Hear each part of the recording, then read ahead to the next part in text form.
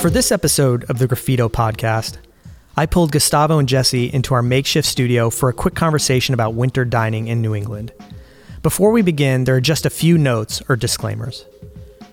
First, when we started the dialogue, the extended deadline for restaurants to pack up their patio space as part of the temporary outdoor dining program in Boston was October 31st. And by the end of our discussion, that deadline had changed in real time.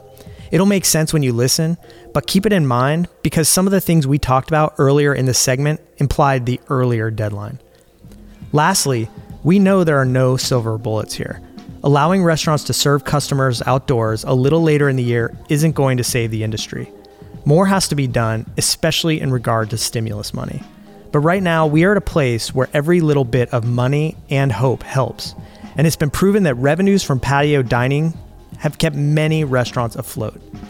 Now, for some reason, people think that extending the deadline is a bad idea or pointless because they think diners won't come out in the cold temperatures. Well, okay, maybe they won't. But shouldn't it be up to the restaurant to decide when it's too cold? If they can come up with a clever, comfortable, and safe solution, let them. And maybe, just maybe, we can have some fun in the process. Okay, that's enough from me. Let's listen in on our conversation. And be sure to email podcast@graffito.com or tweet @graffitosp with your thoughts.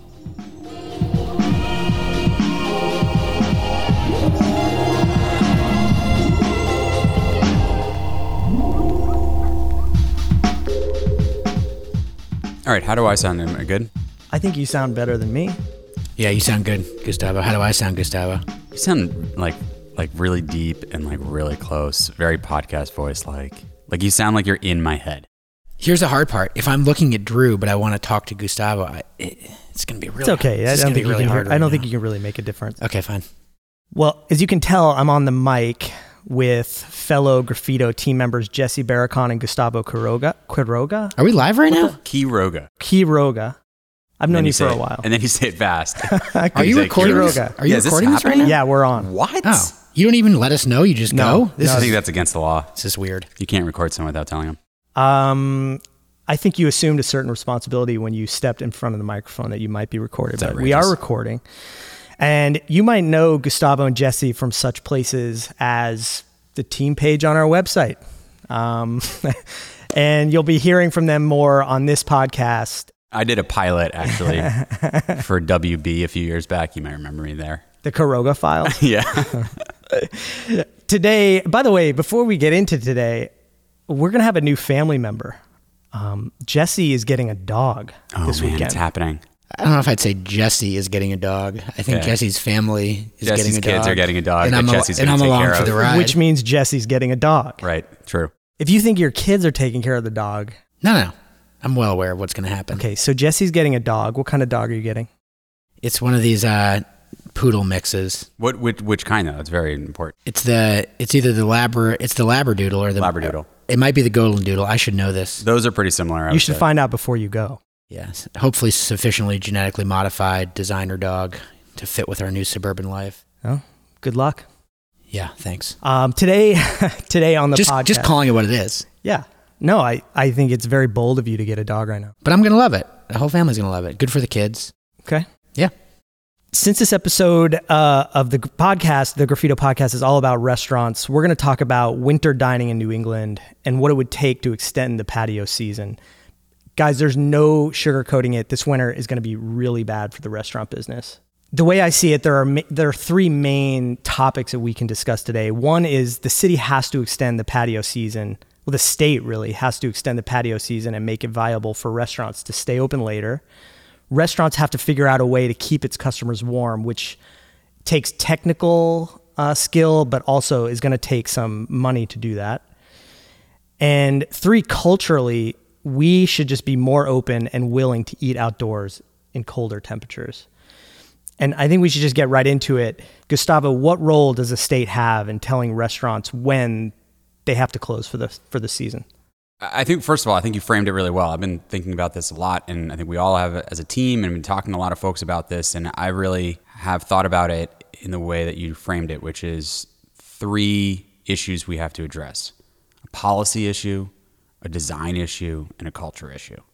So on the policy issue, it's about allowing restaurants to use newly found, let's say, public space like sidewalks and parking spaces along the curb.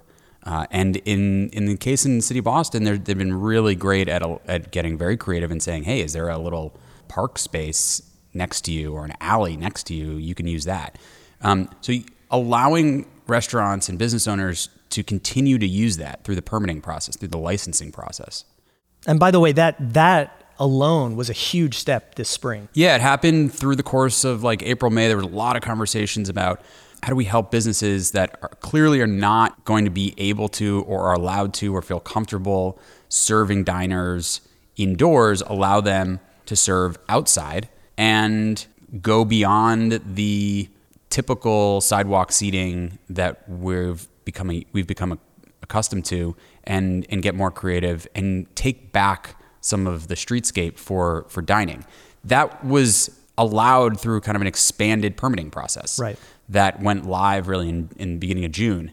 You know, this question of state versus city, the state has granted certain permissions through the Alcoholic Beverage Commission to, serve drinks outside, right? And that's where the state comes in. Right. It is on the city in all municipalities to permit the use of public space, of city-owned streets and sidewalks. And that really is, I think the bigger issue here. The state can say like, okay, we're going to let people serve alcohol, and that trickles down into the municipalities. But cities have to take, the bull by the horns here on this and recognize that I think what we're all coming down to here, the clear issue is that if restaurants are not allowed to let diners make their own decisions about whether or not they want to come out and sit outside through the winter, through the cold weather season, a lot of restaurants are not going to be able to survive.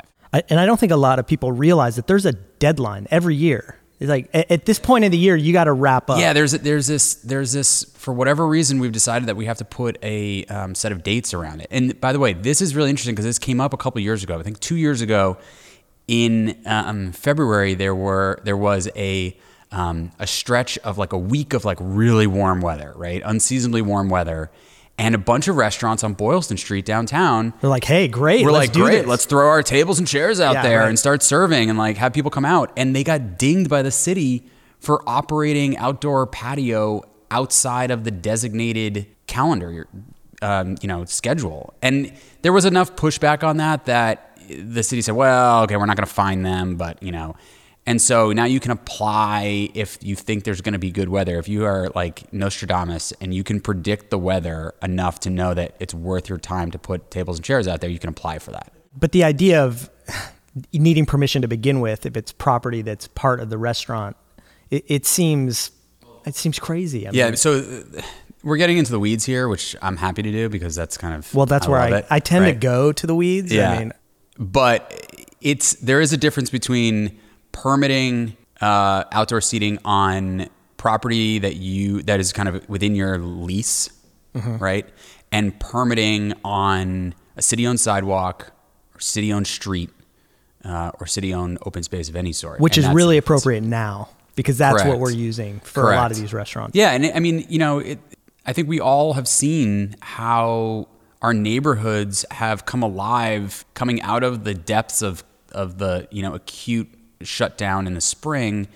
Their neighborhoods have come alive with outdoor dining, and it's added an incredibly wonderful texture and liveliness to our neighborhoods that are really kind of in many ways striving for that.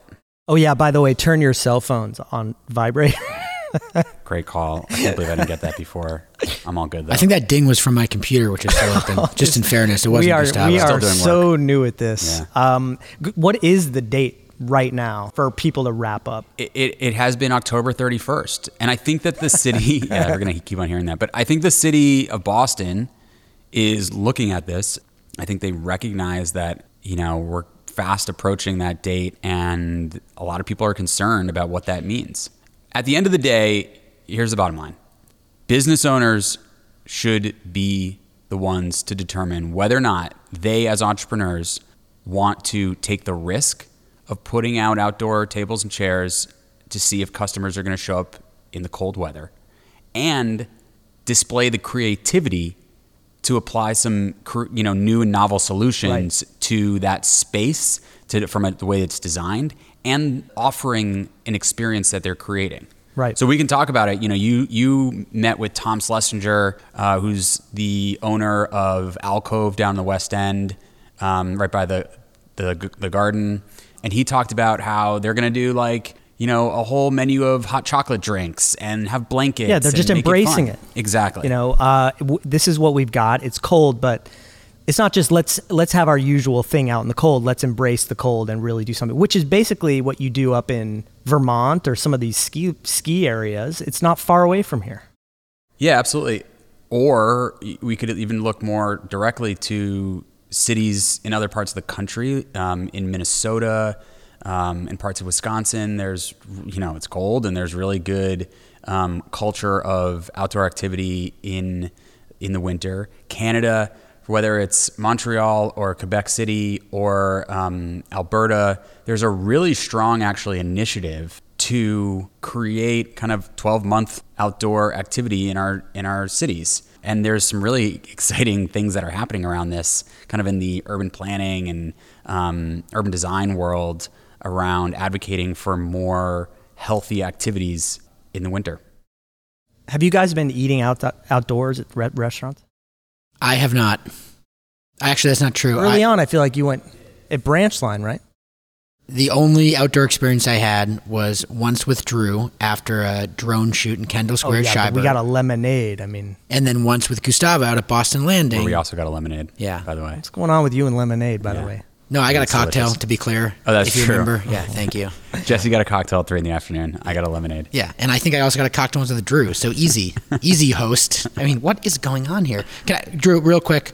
I know that you're stressing right now because our ERV just came on. Gustavo, you can now hear it. I know, I feel safer already. We've got fresh air coming in the office right now. So if you hear a hum that you find completely annoying, it's probably helping us live. So yeah. Bad for the podcast, good for our pursuit to stay COVID-free. So that'll shut off. We are learning a lot in this first episode about our office and how this is not the ideal studio. Hey, Drew, you know what I interject, actually, going back to why we're here and just thinking about this through Gustavo's comments, is that one of the things that I think a lot about, there's just such a burden on restaurateurs right now, operationally, economically, culturally. They're put in a situation right now that's almost impossible. And even as we sit here as folks that observe from the outside the restaurant community and the challenges they face, it's complicated to us to think through the challenges as related to state agencies like the ABCC, as related to cities, which all have different policies. And then also the next layer is as related to restaurateurs and their dealings with their landowners. So the layers you have to parse here as we go through, that was my phone actually. The layers you have to parse here as you go through, what do we need to do to stay open past October 31st? There's no one place to go. Right. So, it's a challenge. But not only that, getting into the financial implications, I'm not only hearing that these gas lamps, these heat lanterns are now hard to find, but they are super expensive. And you almost need one per table because these tables are so spread apart on these patios. So even if a restaurant, let's say the state, the city, whatever, says, you know what, stay open as long as you need to, some of these restaurants are going to have a really hard time coming up with the cash to even make this a viable thing. Yeah, I think that's absolutely true. There's also a lot of restrictions, I think, ordinarily. So about a month ago, thinking about this issue, I actually called the fire department. And I sort of pretended that I was a restaurant / helping a restaurant out, and asked them what's the process if I want to get one of these outdoor heat lamps. And they walked me through it. And I have to be honest, it wasn't that overbearing. And to be clear, you called the Boston Fire Department. City of Boston Yes. Fire Department at 1010 Mass Ave. And it wasn't that bad of a process. It's not that big a deal in normal circumstances, I think. In the situation we're in now, where kind of everyone is trying to scramble to figure out how they make this happen, how they improve their outdoor seating environment, but also doing so in, for many people, completely new physical spaces that they had never used before, and that are maybe not, when we think of an outdoor patio of a restaurant, it's contiguous space. It's right off the back of the restaurant. It's fully contained. It's entirely theirs. A lot of folks are using, as we've seen, which is great, but 4 parking spaces strung together in front of their restaurant. So there's a lot of the requirements for these outdoor heaters, like having to lock them up at the end of the night, having to take all of the propane tanks out of each individual unit and store them in what's called like a fuel cage. It's just like a fireproof box, basically. It's a locker. It doesn't have to be a contained thing. It's just a locker, right? Right. So storing them there, but that has to be 10 feet away from any structure. Well, where do you put that? Plus, if you're if your newly found outdoor space is sidewalk or street, you can't store that in the public right of way. And I think there's some pretty good reasons why. I don't think the city wants to necessarily have individual business owners storing a locker full of propane tanks in a parking space that, God forbid, a car ran into. I mean, you can imagine that there are some real reasons why not to do this, but it does mean that it's hard to execute for most of these small restaurants that, especially in the neighborhoods that aren't working with, larger, more sophisticated developers and landlords. And I think this is just fundamentally why it's so important that the government starts to really provide assistance to some of these restaurants. I mean, there just needs to be some more support there. Jesse, as a culture, we're just not willing to sit outside during cold temperatures, whether it's to have a beer or eat a meal. Other countries, no problem. My father, when I bring this topic up to him, which we do talk about this sort of thing, for some reason he's interested in me and what I'm doing. That is odd. Yeah, actually. it's weird. But he keeps saying, well, in Palm Springs, when we go to Palm Springs, the one time he's been to Palm Springs, it's desert temperatures, it's cold at night, and everybody's out there huddled up with their blankets, having their dinners. Why do we in New England have such a hard time thinking about outdoor dining beyond September? Well, I think there are a lot of answers. One that's worth pointing out, this is me being a pessimist, is Boston's really windy. And it's a huge one. It's a huge issue. And the reality, we did a study in Kendall Square probably 10 years ago. We were walking the exterior of what is the Watermark building, where Commonwealth and Evu and Za, Kika used to be. They've been one of the restaurants that's closed, Shanti.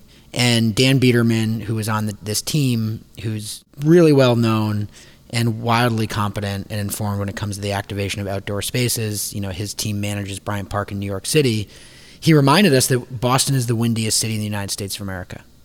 And I think that's something that, to Gustavo's earlier point, thinking about the infrastructure, it works at Eastern Standard, or worked at Eastern Standard in Kenmore Square, because they actually had... They were enclosed almost. Exactly, with heaters. And I think one of the hard parts is going to be in the context, in the urban context in particular, where there's a lot of wind. How do we deal with that? I think there are ways of doing it.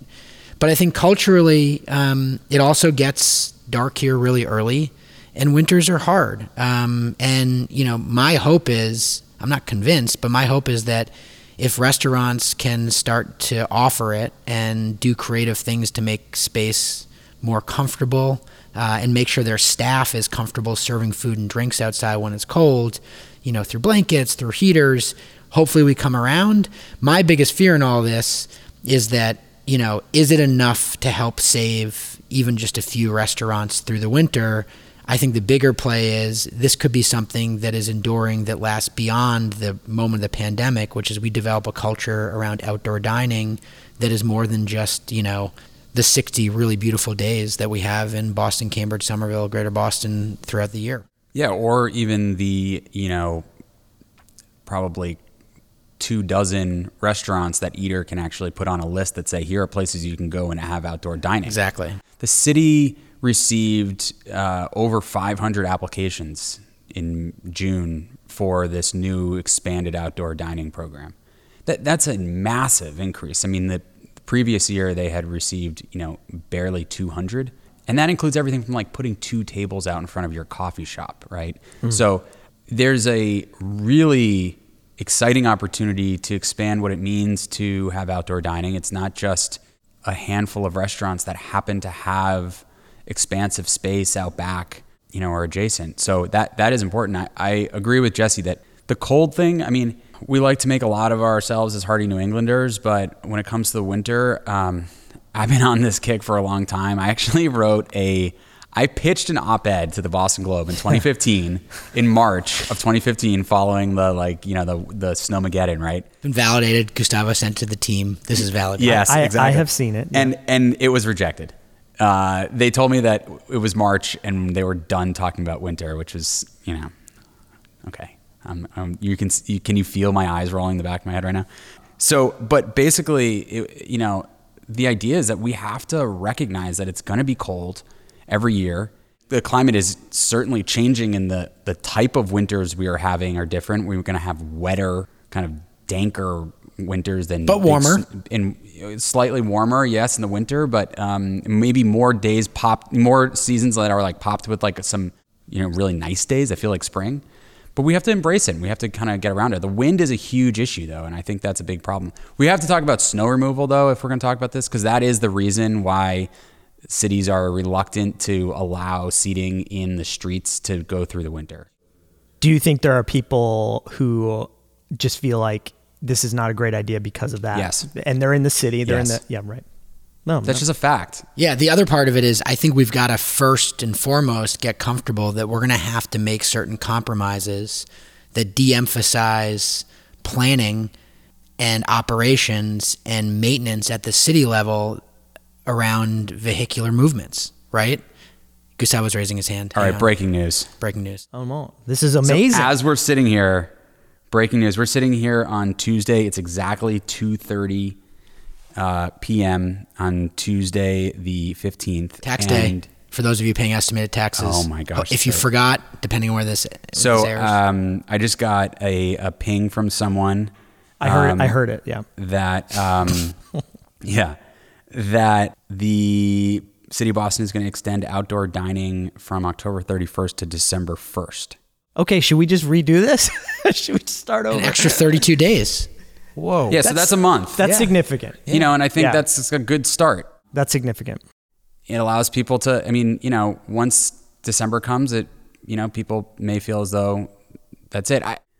I'm a little bit like, okay, we kind of a little bit of a half measure there, but it's a good thing. It's a good start. Yeah. It does seem like of all years, though, showing progress is not good enough sometimes. In any other year, okay, we made a little budge. Next year we make more, but this year it's dire. Yeah. So let's go back to this though, which is Jesse made the point a few minutes ago. Like, okay, so what if you were allowed to have outdoor dining all the way through the winter? Is it actually going to help a lot of businesses? I mean, even if we all decided that we're going to go out and bundle up and go out and eat outside, Jesse hasn't been out more than twice for a drink in the middle of the summer. I went out for my first outdoor dining experience with my wife last weekend. No, but I see your point, but there are people going out, and if it's at the same volume than it is now, it can really make a difference for a restaurant. I mean, there are restaurants that probably said, well, I'm going to have to pack it in. They were able to make changes to their patio, and now they're like, okay, now I can survive. So there are probably some places, if they can maintain the volume of customers that can make a go of it, it would make a difference. Yeah, Drew, I view this from the perspective of a restaurateur. There are two things that we haven't talked that much about, which I think are really significant. One is just requiring all these restaurateurs that have spent all this money to create these outdoor seating areas to make them move all of that stuff. Operationally, take it down, break it down, store it. That's a lot. And I think to be able to keep it out there so they can utilize it on a great Saturday afternoon in January, like no harm, no foul there. Yeah, maybe it interrupts some snow plows, but we have to be willing to make that compromise, right? That's one. Two is, I think what we're trying to do here generally, and some of the advocacy work we've done at Graffito, is whether or not something is going to be a success or not, or save a restaurant or not, like no singular thing during this moment in time is going to do that. But the more tools we give restaurateurs to kind of determine their own destiny and fate, go for it. Serve that margarita or that Negroni to go. Is that going to save a restaurant? No, but that's one thing that they could think about. Do they expand a program around this new tool? Outdoor dining in the winter, it's not going to be, to Gustavo's point, it's not going to be for everybody, but it's one more tool they have kind of in their toolbox to leverage. So I think we're at this moment where we want to be pushing as hard as possible for rational, diverse mechanisms for restaurants to generate revenue.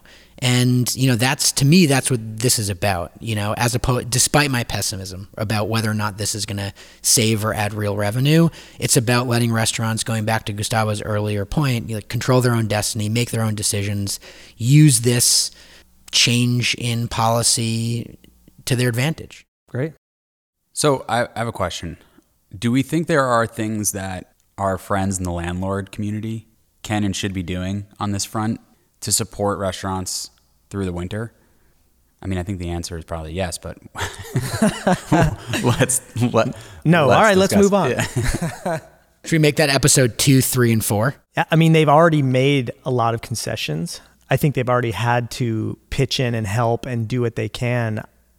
I don't know at what point they say enough's enough. There are not a lot of options, right? I mean, unless they want to risk somebody just leaving the space altogether, what choice do they have? Yeah, it's interesting. This question posed by Gustavo, what more can landowners do? What more can cities do? I was on a call this morning with some folks in the Kendall Square Association board, and we were just thinking, are there other things that we can do this winter? And one of the ideas that came up was, there are all these lobbies around Kendall Square. There are all these lobbies around Boston in office buildings and lab buildings that are massive. They're not being built the same way today, fortunately, that maybe you could create a safe environment indoors with people spread out with proper ventilation where the local restaurants could leverage those indoor safe spaces. There are other spaces in the public realm, potentially in the winter, that could work that way, but without the city and state relaxing some of the restrictions on off-premises dining, that will be hard. So I think if we can relax the regulatory strings to allow some of this stuff to happen, I think there will be some organizations, some civic organizations, some bids, some restaurateurs, maybe even us at Graffito, that can figure out some ways of driving more revenue to restaurants. I'm not going to answer the question I myself posed. I actually want Sneaky. Yeah, exactly. Sneaky. But to pivot to, to a question you'd rather answer? Yes, correct. To pivot to a question or an issue I actually have an answer on. I think also we have to be thinking about the winter as it comes a little bit more holistically than simply restaurants. We're going to be entering a really hard time in our world in the next several months. Harder, it may be as hard as it was back in March and April. I think we have to be prepared for that. I hope it's not, but I think we should be really clear that, things are probably going to get worse before they get better. And what we've learned over the past 6 months about how important outdoor activity and outdoor recreation and outdoor spaces are to the public health, to the acute public health related to the virus, and to the public health as it relates to our just general mental health and well-being and just feeling good about ourselves and getting exercise and all those kinds of things. I hope that collectively as a community, we can think more creatively about programs, events, or activities outside in our business communities, in our parks, that make it easier, more comfortable, and more attractive for people to come outside in the winter, because otherwise it's going to be a long way of just kind of sitting at home, and that's not going to be very fun. I think that's a great place to sort of put a pin in it, as they say. Thanks, Jesse Barracon and Gustavo Quiroga. Wow. Now you got to say my name right. Come on, man. Gustavo. We got to make him go for it. Yeah, Quiroga. Gustavo Quiroga. You don't have to use pronunciation. You can just... Yeah, isn't that offensive? Well, you are generally offensive, but that's a different story. I feel... Yeah. Quiroga. Yeah. That's another good podcast name. You are generally offensive. That's actually, that's going to be my next podcast. This has been great. Thank you both. By the way, this problem that restaurants are having as it gets colder really shows how important it is to find a way to support your favorite restaurants. If you can't dine on their patio, whether it's too cold or it's not allowed, and you're uncomfortable eating indoors like a lot of people I know, please just keep doing takeout. I think it's still really important to buy gift cards like it was when we first started this. There's no reason buying gift cards should be less popular, and just don't use them for a few years maybe, so that the restaurants can hang on to their cash. But that's another subject. Thanks guys so much. Thanks, Drew. Thanks. This was fun. Yeah, cool. All right, we're done. Quiroga. That was good.